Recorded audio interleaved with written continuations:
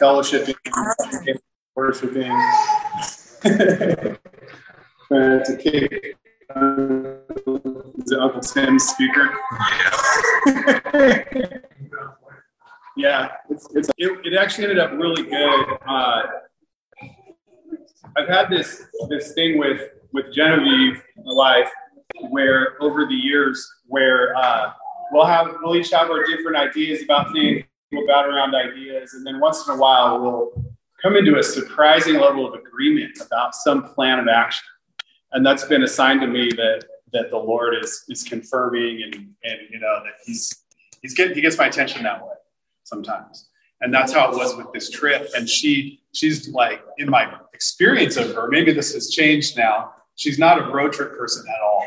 And I am. Like I said last time I shared with y'all, I was supposed to be a truck driver. And I also grew up doing road trips with my family. And so when she, I don't know, towards the end of November said, hey, we ought to drive out to Oregon for Christmas. I was like, oh, that got my attention, And so not only that, but she wanted to just get there, like no stops, nothing, just go through, straight through. Near miraculous, in my experience of our family, we made it from Wilmore, Kentucky to Springfield, Oregon in 41 hours.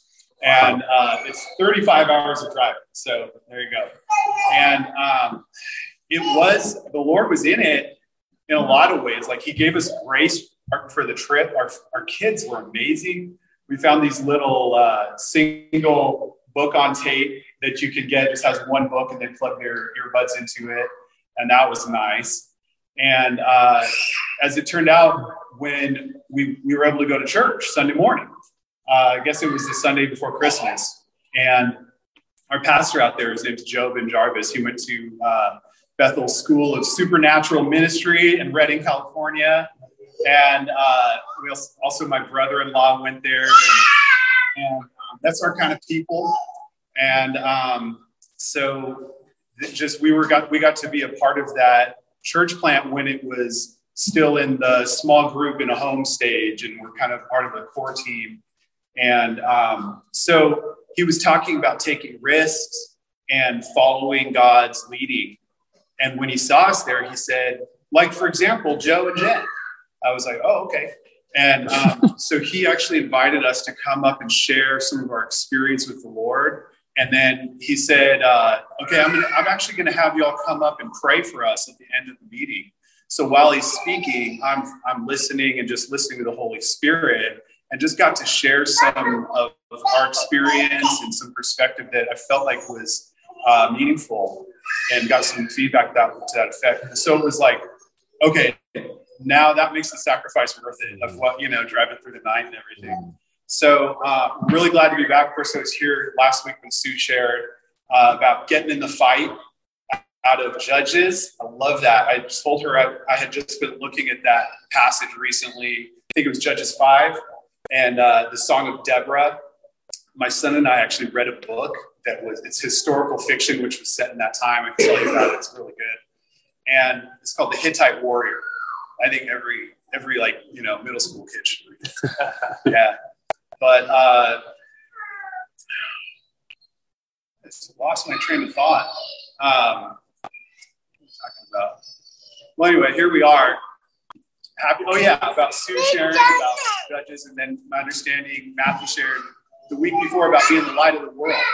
And so I just believe that the Holy Spirit is speaking to us, and there's a weaving together of different voices, and he's speaking to us through all of us. Let's listen to each other. And what I'm going to talk about tonight is not like a normal topic to me. It's really about speech and how we speak about one another and about others with whom we might have some differences, especially when they're believers, when they're followers of Jesus. And it's, like I said, it's not something I would naturally, be a go-to for me. However, I did spend last semester working on research in the book of James, which has a lot to say about speech. And my passage I was working on certainly did.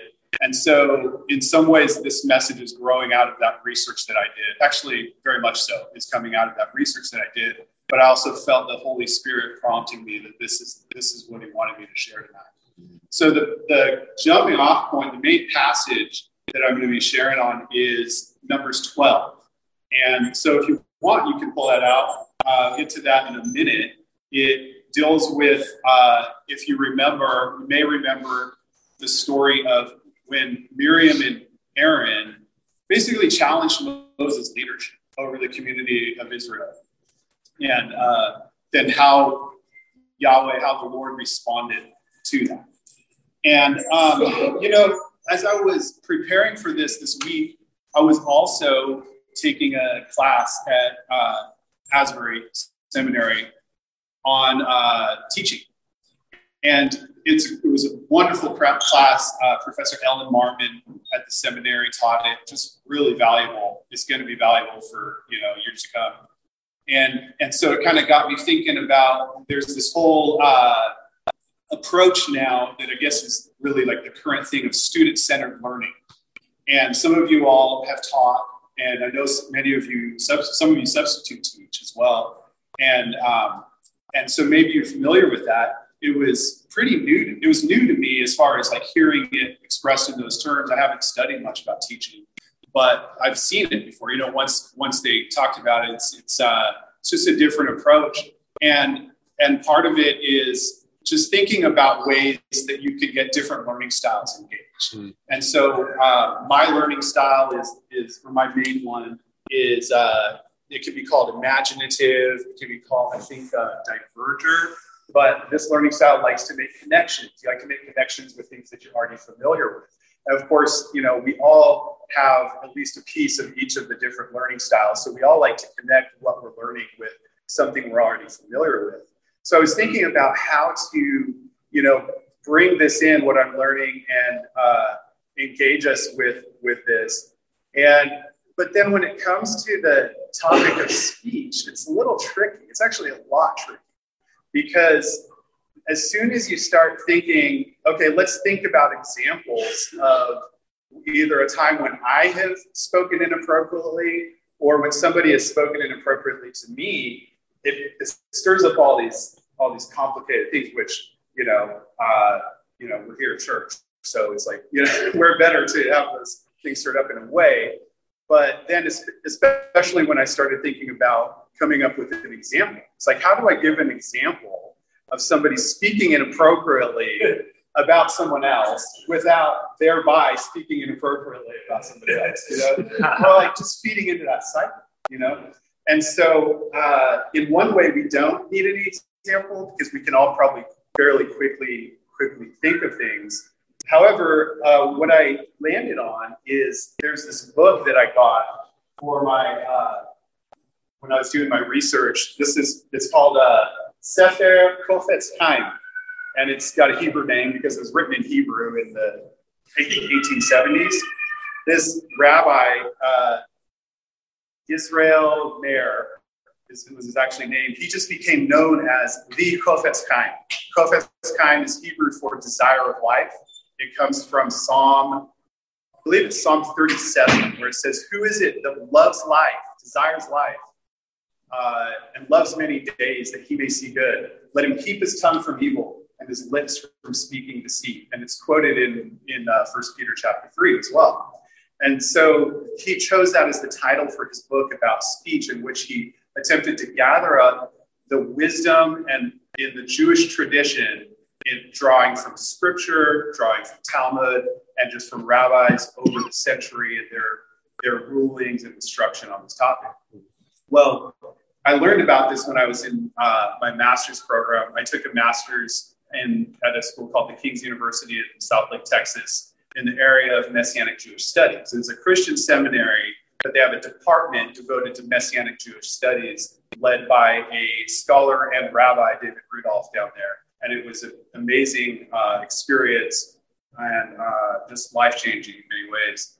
And he introduced me to this book, which is, even though it was only written about 150 years ago, is nevertheless the standard go-to book in Jewish halakha, which is the implementation of the Torah, like Jewish guidelines for rules of life and God's commandments. And so it deals with speech, it deals with gossip, with slander. And so just to introduce the topic, I wanted to read this section from, it's the first of the negative commandments. So Jewish law is divided into negative commandments, like most of the 10 commandments: do not murder, do not commit adultery. And then positive commandments, like love the Lord your God with all your heart, soul, mind, and strength. Of course, that's the gospel's form of that command. In Deuteronomy, it's phrased a little different. But it says this: one who gossips about his friend transgresses a prohibition, as it says, and it has the Hebrew and the translation. Do not go as a talebearer among your nation, from Leviticus 19:60. Who is a talebearer? One who goes from one person to another saying, so-and-so said this about you, or I heard that so-and-so did this to you. Even if what he says is true, he is still considered a talebearer, and he brings destruction to the world. There is a sin that is far worse than this, and that is Lashon Hara. Now, Lashon Hara is Hebrew for evil tongue or bad tongue, but tongue is an autonomy for speech, so it can be bad speech. Lashon Hara, which means speaking disparagingly of another person, even if what one says is true, is also considered talebearing and is included in the above prohibition. One who relates false information about another person, however, is considered a motzi shem ra, one who bears a bad name, and also known as a slanderer.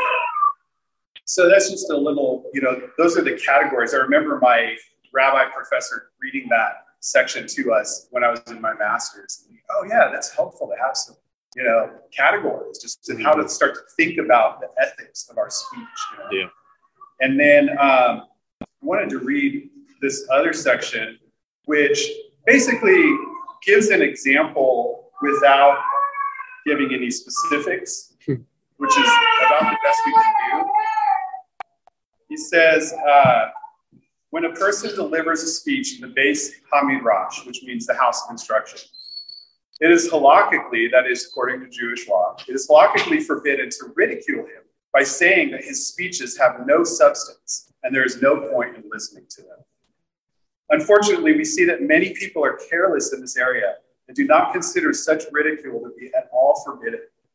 Yet the halakha, the Jewish law, is that this is considered full-fledged Lashon Hara, evil speech, because such remarks are liable to cause another person financial damage, as well as distress and embarrassment in some cases. Furthermore, even if what the speaker says is true, we know that Lashon Hara is forbidden, even if the information is true, unless there is a constructive intention. But what constructive intention could this scoffer have with this ridicule? So that just gives an example of, like something that he had experienced in their context, which we also often see in our own, in which there's a particular leader or speaker, and maybe we have some issue with a point of theology or even a point of practice or application, and we begin to speak about that to others. And so this is what I'm feeling that the Holy Spirit really wants. One of the things, this is kind of a two-part. This is the first part. The second part is how that applies not just with leaders, but with all of our brothers and sisters in Christ. And so let's go ahead and turn to Numbers chapter 12. Last time I spoke, I had translated the passage, and then I ended up reading it out of the ESV anyway. And this time I'm just going to read my translation, because otherwise I have to explain too much. Now, Numbers chapter 12, I'm going to read verses 1 through 8. Now Miriam and Aaron spoke against Moses. Sorry, I forgot to give you any context at all. Okay, in Numbers, we are after Exodus, after Leviticus. So in Exodus, God miraculously saves the people of Israel out of slavery in Egypt, leads them out. You have the 10 plagues, the crossing of the Red Sea, the Passover is first given just prior to the 10th plague. And then it says in, I believe, Exodus 19, I think it's the third month after they had left from Egypt that they're gathered together at Sinai. And so then in Exodus 19 is this, just dramatic revelation of God to his people, with fire, with smoke, with the voice. They hear his voice. Most of them are terrified. He says, don't come close to the mountain. And he didn't really need to tell them that because they didn't want to go anywhere near that. And then they tell Moses, just have God speak to you and you tell us what he says. So that's what you have through the rest of the book of Exodus and the book of Leviticus. God speaking to Moses. Moses first goes up to the mountain to Sinai. And God speaks to him and gives him this long, all of these commands, instructions about the building of the tabernacle, about selecting the priests and consecrating them, and all of the commands for worship, for the sacrifice, and other commands about just regular life, ethics, morality, how to treat your neighbor with kindness and love. And then, so that goes all the way through the book of Leviticus, and that's all within about the first year coming out of Egypt. And then in Numbers, there's a census, and then there's a series of incidents that are recorded. The one that we're looking at is after they've departed from Sinai, but before the 12 spies have been sent in, or I think it's, anyway, 12 or 13 spies. Because the thing is that Joshua was included, and but also both Ephraim and Manasseh have a representative. So I was just looking at it today. It's like, I think there was 13, but anyway, however many spies there were. So what we're looking at is in between leaving Sinai and when the spies are sent to the land. So it's within the first couple of years, at least the best of my understanding and judgment on it. So it says, now Miriam and Aaron spoke against Moses in Numbers 12 because of the Cushite woman he had married, for he had married a Cushite woman. Cush could also be Ethiopia. They said, has Yahweh really only spoken to Moses? Has he not also spoken to us? And Yahweh heard what they said. Now this man Moses was exceedingly humble beyond all people on the face of the earth. So Yahweh suddenly said to Moses and to Aaron and to Miriam, come out, the three of you, to the tent of meeting. So the three of them went out. Then Yahweh came down in a pillar of cloud and stood at the entrance of the tent. He called Aaron and Miriam, and the two of them came forward. Then he said, please hear my words. When there is a prophet of Yahweh among you, I make myself known to him in a vision. I speak to him in a dream. Not so, my servant Moses. He is faithful in all my house. Mouth to mouth I speak to him, clearly and not in riddles, for he sees the form of Yahweh. So why did you not fear to speak against my servant, against Moses?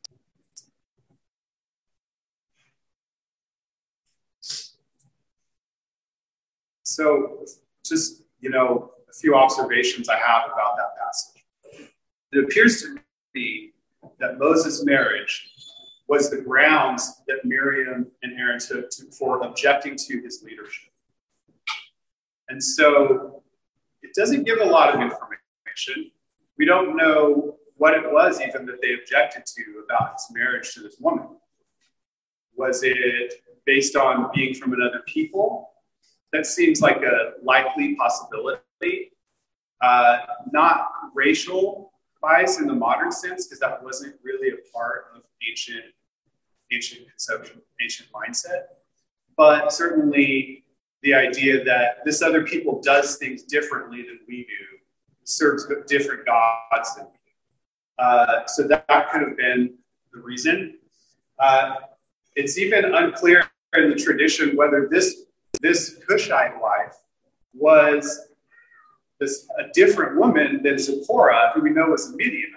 So there's a pretty strong opinion in the Jewish tradition that it was talking about Zipporah, and there's various reasons for why she's called a Cushite in this case. Or Moses was estranged from Zipporah, because it says in Exodus 18:2 that he had sent her back to her father. And that's kind of a figure of speech for potentially for having divorced her. And so it's possible that he had divorced Zipporah, married this other woman, and then in Exodus 18, we learned that Reuel, Moses' father-in-law, that is the father of Zipporah, brings Zipporah and their children back to Moses. So whatever the case, we don't really know, but we know that they had some objection to this marriage. And another observation is that neither God nor any other voice in the passage responds to this objection. Nobody says that his marriage to this woman was justified or legitimate for the following reason. It's not even mentioned. And so it's possible that their objection had some legitimacy. Maybe they were right, that Moses had done something he shouldn't have done in marrying this particular woman. It just doesn't say. What it does instead is it focuses on their second complaint, which is, doesn't Yahweh speak through us as well, and not only through Moses? And so in saying this, they're not simply saying, we also, it's not just at face value, just Yahweh does speak through us, God does speak through us. That was accepted. There was no question about that. It was that they were challenging that he had this place of privilege, a privileged voice in the community. So what is the Lord's response? He affirms that Moses, in fact, is unique in the community. And he gives 3 reasons for that. 1, Moses is faithful in all my house. So Moses is faithful. Number 2, God says, I speak with him mouth to mouth. Some translations say face to face, which is a good translation. It means directly and intimately. And then number 3, he sees the form of Adonai, of Yahweh. So what do we do with this? And first of all, in that ancient context, I think that the scripture is clear that they were wrong in their complaint. In fact, Miriam is afflicted with leprosy. It says the anger of the Lord burned against them. And so he makes it clear that this was not okay. This wasn't acceptable. They had crossed a line they shouldn't have crossed. But how do we bring that forward to today? Are we looking for a Moses figure in our generation? No, I don't think so. If anything, Jesus is the second Moses. He certainly is, and the Gospels present him that way. But there's something else to this, and how I landed on this is, like I said, I was working in the book of James this past semester. I was struggling with this particular set of verses in the book of James, struggling to understand what it means. And I came to believe, and I feel that there's really good evidence, that James is referencing this incident in Numbers 12. So the verses are James 4, 11, and 12. So if you'd like, you can turn to that. I'm going to just give my own translation again, not because it's, I'm special, but just because, I don't know, you see things, once you learn the original languages, you see things in them, and then I would have to meld together 3 or 4 different translations, so sometimes it's just easier. So James 4, 11, and 12. It says, do not speak against one another, brothers and sisters. Whoever speaks against a brother or judges his brother speaks against the law and judges the law. For the one who judges the law is not a doer of the law, but a judge. One is the lawgiver and judge, who is able to save and to destroy. But you, who are you to judge your neighbor? So going back to the beginning of that, do not speak against one another, brothers and sisters. My choice to translate this speak against is followed in some English translations, but it might be a little more common that they'll use the word slander. And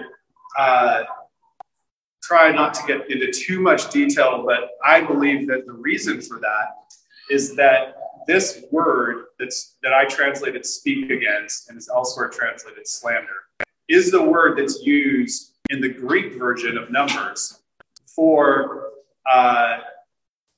when God rebukes Miriam and Aaron for their speech against Moses. It's a word, katalaleo. Kata meaning against, laleo meaning to speak. It's a rare word outside of the Bible in Greek literature. And so the other thing you need to know about that in order for this to kind of come together is that this incident of Miriam and Aaron challenging Moses' leadership became kind of like a prototypical example of lashon hara, evil speech, in the Jewish tradition.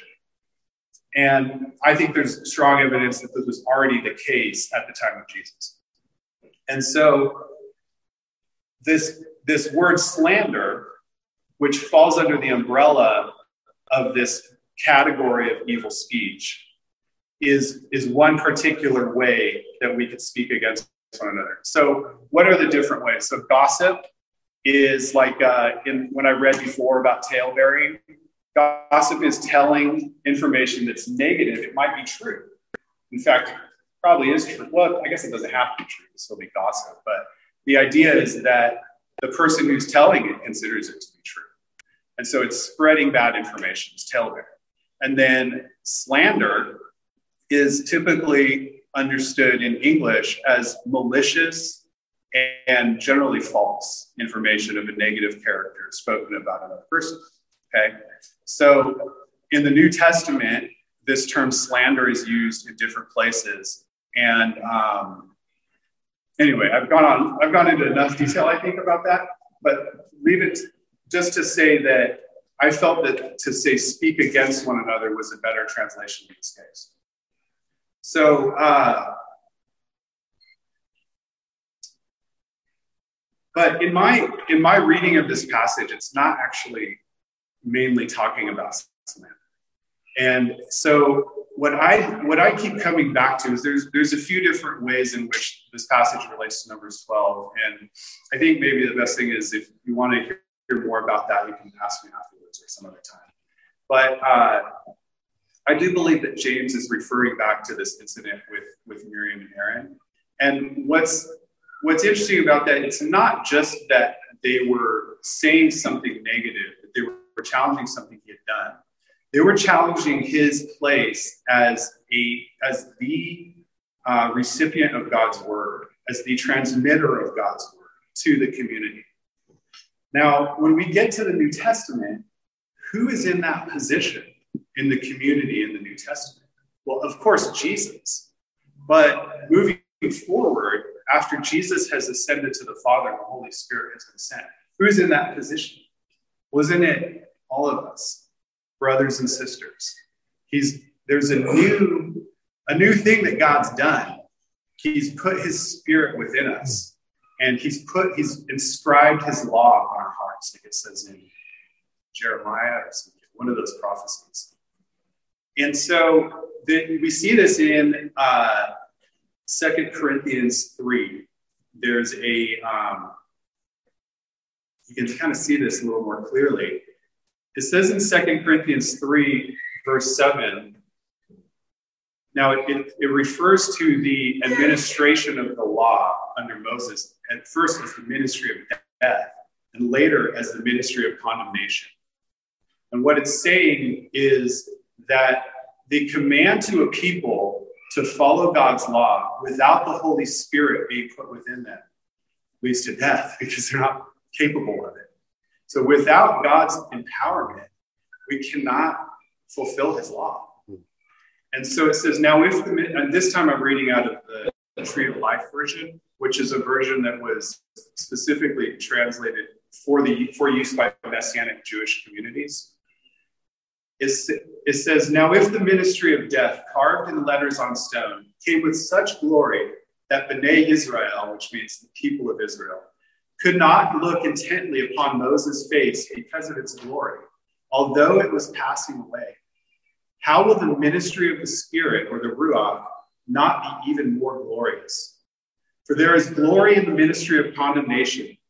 For if there is glory in the ministry of condemnation, the ministry of righteousness overflows even more in glory. For even what was glorious is not glorious in comparison to the glory that surpasses it.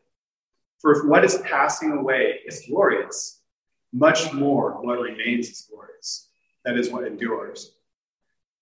We are not like Moses. I'm sorry, verse 12 says, therefore, having such hope, we act with great boldness. We are not like Moses, who used to put a veil over his face in order for the people of Israel not to look intently upon the end of what was passing away. And I'm going to jump ahead to verse 18.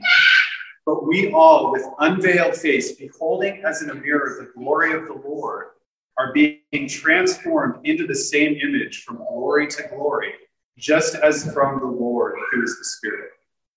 Now, if you remember, I said that the Lord pointed out three characteristics of Moses that stood out, that distinguished him from the other people. And the second of those was that God spoke to him mouth to mouth or face to face. So there's this intimacy. And I feel that this verse, 2 Corinthians 3:18, to me kind of captures that. We all with unveiled face, beholding as in a mirror the glory of the Lord, are being transformed into the same image from glory to glory. So what I believe is going on, and just to kind of support this in James, because I was talking about the book of James, and that he is saying, do not speak against one another, brothers and sisters. And he's comparing the brothers and sisters to Moses, what's happening. And another part of how I can see this shown is that in James chapter 1, he instructs the community, receive with humility the implanted word. And he uses this word in Greek, praus, which is the same word that God uses to describe Moses in Numbers 12 in the Greek version of the text. Moses was humble beyond all people in all the earth. And James tells his community, he says, receive with humility the implanted word. Well, who received the word of the Lord in the Torah? Moses. And he's described as the most humble person on the face of the earth. So now both Paul and James are in some way comparing the believer in Yeshua and Jesus to Moses. So we have this intimacy with God. And then we receive his word. The other two features or characteristics of Moses that I pointed out, one is that he was faithful.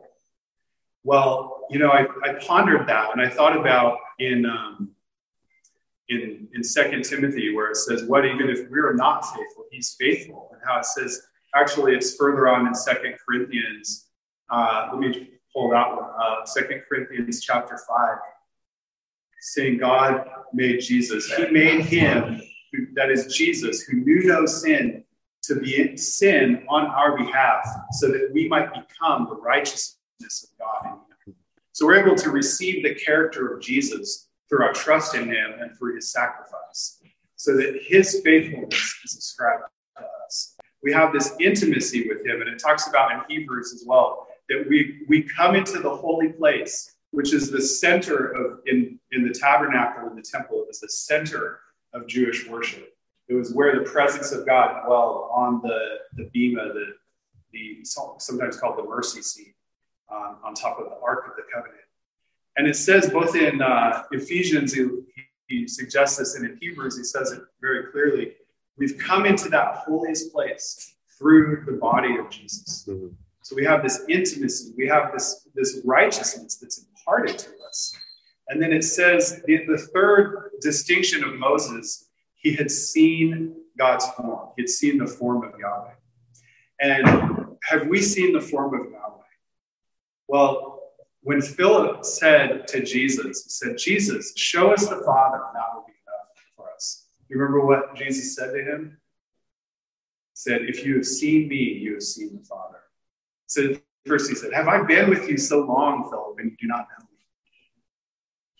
He said, if you have seen me, you have seen the Father. And elsewhere, I think maybe it's in Colossians, it says he's the exact representation of the Father's being. So we have, most of us, I presume, haven't visibly seen Jesus, but he's been revealed to us by the Holy Spirit. And he's revealed to us through his body. And so we do have this way in which we are able to behold the Lord that the people did not before the coming of Jesus. So what do we do? What do you do if, like I said, I'm not going to give an example because I don't want to contribute to that. But what do you do if there's a figure, a leader, maybe in your own community, maybe nationally, internationally, who you really have some problems with their teaching or even their practice? How do we handle that? What do we do when the topic of somebody comes up, even if it's not a leader? Because like I said, I don't think this is limited to that. I think this is about how we speak about one another.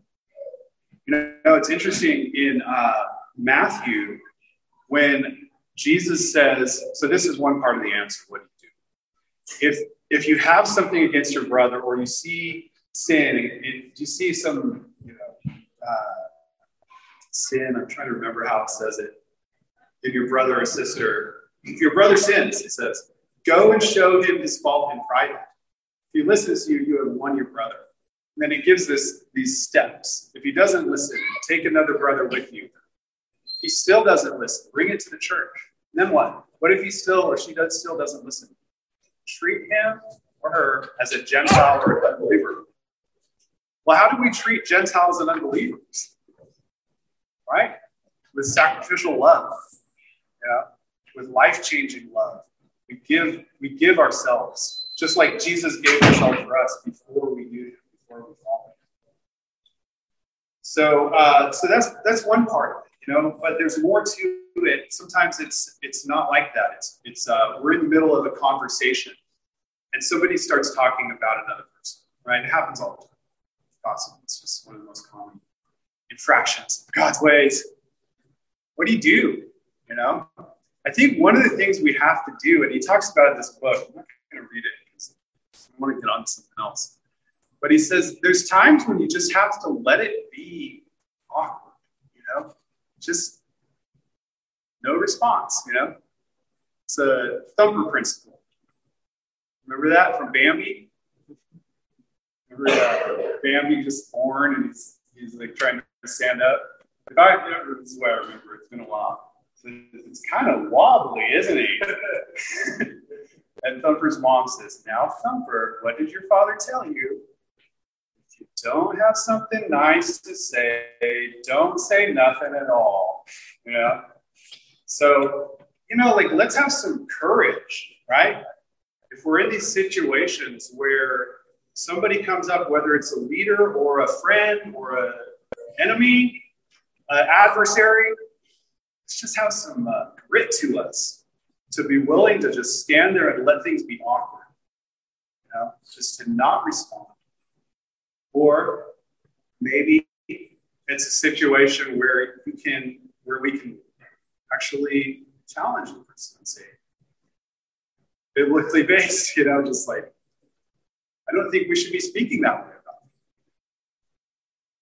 about it. But there's more. There's more to it. It's not only confront your brother in private, and it's not only don't say something bad. There's another one. It's been attributed to Abraham Lincoln and to Mark Twain, but my understanding is both of those are false attributions. It's this saying, where is it? Better to remain silent and be considered a fool than to open one's mouth and remove all doubt. Right? So, the thing is that when we're in those situations, according to other people's perception of us, we actually, feel like we sound wise, oh, I know, I can contribute something to this discussion of this person that has insight. We think people will think better of it. But in God's standards, we nevertheless show ourselves to be a fool if we engage in any kind of gossip or something. So I love that one. And Jen told me, there's got to be a proverb about this, and there is. There's at least there's probably many, but one of them is the effect of even a fool when he remains silent seems wise. But there's more to it than that. It's not just remaining silent. It's not just rebuking our brother privately. It's Jesus' principle. But I say to you who hear, that is, you who are listening, you have ears to hear, love your enemies. I think that word, somebody once said, you could put in for that word enemies, adversaries.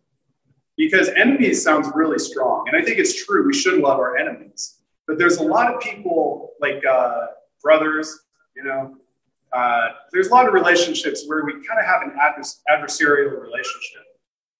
We wouldn't call that person our enemy. Mm-hmm. But nevertheless, we might say something about them. Love your enemies. Do good to those who hate you or those who dislike you. Bless those who curse you. Pray for those who mistreat you. As Paul puts it in Romans 12, bless those who persecute you. Bless and do not curse. So we have these choices, the blessing and the curse. What is blessing and what is cursing? Well, one thing it is very simply, blessing is to speak well of someone. Cursing is to speak ill of someone, even if it's true. It can have the prophetic sense, of speaking into what God's doing, forth-telling. And if you have a prophetic gifting, which you've got the Holy Spirit, you've got a prophetic gifting, then you can see, sometimes you can see both. You can make, even if you don't have the Holy Spirit, you can see how things could go well with this person or how they could go bad. And so blessing is to speak into the good. And another way to think of it is to wish someone well, to wish that it would go well with them, that they would prosper in an ancient agricultural economy, that their crops would do well, that they would have a good harvest, that they would be prosperous. And so we're going to put this into practice. And this is going to be about blessing one another, and it's also going to be about listening to the Holy Spirit, what he's saying, listening to his voice. So you want to take it away? Yeah, so I wanted to kind of do something that we've done a lot in our church back in Oregon, where we constantly are practicing and hearing from the Lord and applying it to people in a safe place in our congregation, so that once we kind of get in the groove and we get used to hearing from the Lord how he speaks to you, we can start practicing it out in wherever we are in life. And so it's a really cool thing too, to keep some cards in your purse in case God prompts you to give a word to your waitress, the guy at the gas station, anything like that. Just a cool way to bless someone. And in 1 Corinthians 14, it talks a lot about how we need to eagerly desire spiritual gifts, especially prophecy, because it edifies the church. And I just think it's such an encouraging way to share the Lord with people. And I've definitely been blessed in my life with words spoken to me from youth pastors to people I don't even know, just throughout the years. And we both have kind of a prophetic file we keep at home on, it's full of little pieces of paper and all sorts of things we've scribbled down what someone said to us. And we just want to keep those words and pray over them, and to know that God is going to fulfill those. He's going to see those pass in our lives. And even though it seems like it may be something that is way out there, way off in the future, I feel like it's still really great to keep a file of any kind of words over your life someone gives you. And so I wanted to do something, a practical exercise where I'm going to pass out these cards where you write your name on the back, and then we're going to give it back to me in my basket, and I'm going to mix them up, and then everyone's going to get a name of someone, whether we're such a small group, it may be someone you know or someone you don't know, and then we're going to have some time to hear from the Lord and see what comes to your mind, to see what encouraging word we can give to that person, and then you have to hunt them down. If you don't know everyone's name, it'll be time to figure out who they are, get to know them, and then give them this word that they can hold on to and pray over, and it can encourage them throughout the week or even throughout the years. So if you're keeping your distance from people, we can, deliver cards. So even our kids will do this too. So it's an encouragement. Yeah, pens too. If you don't have a pen, use pen. So just write your name on one side. Probably maybe on the wrong side. Anyone need a pen or anything? There's another one with the same first name. I'm actually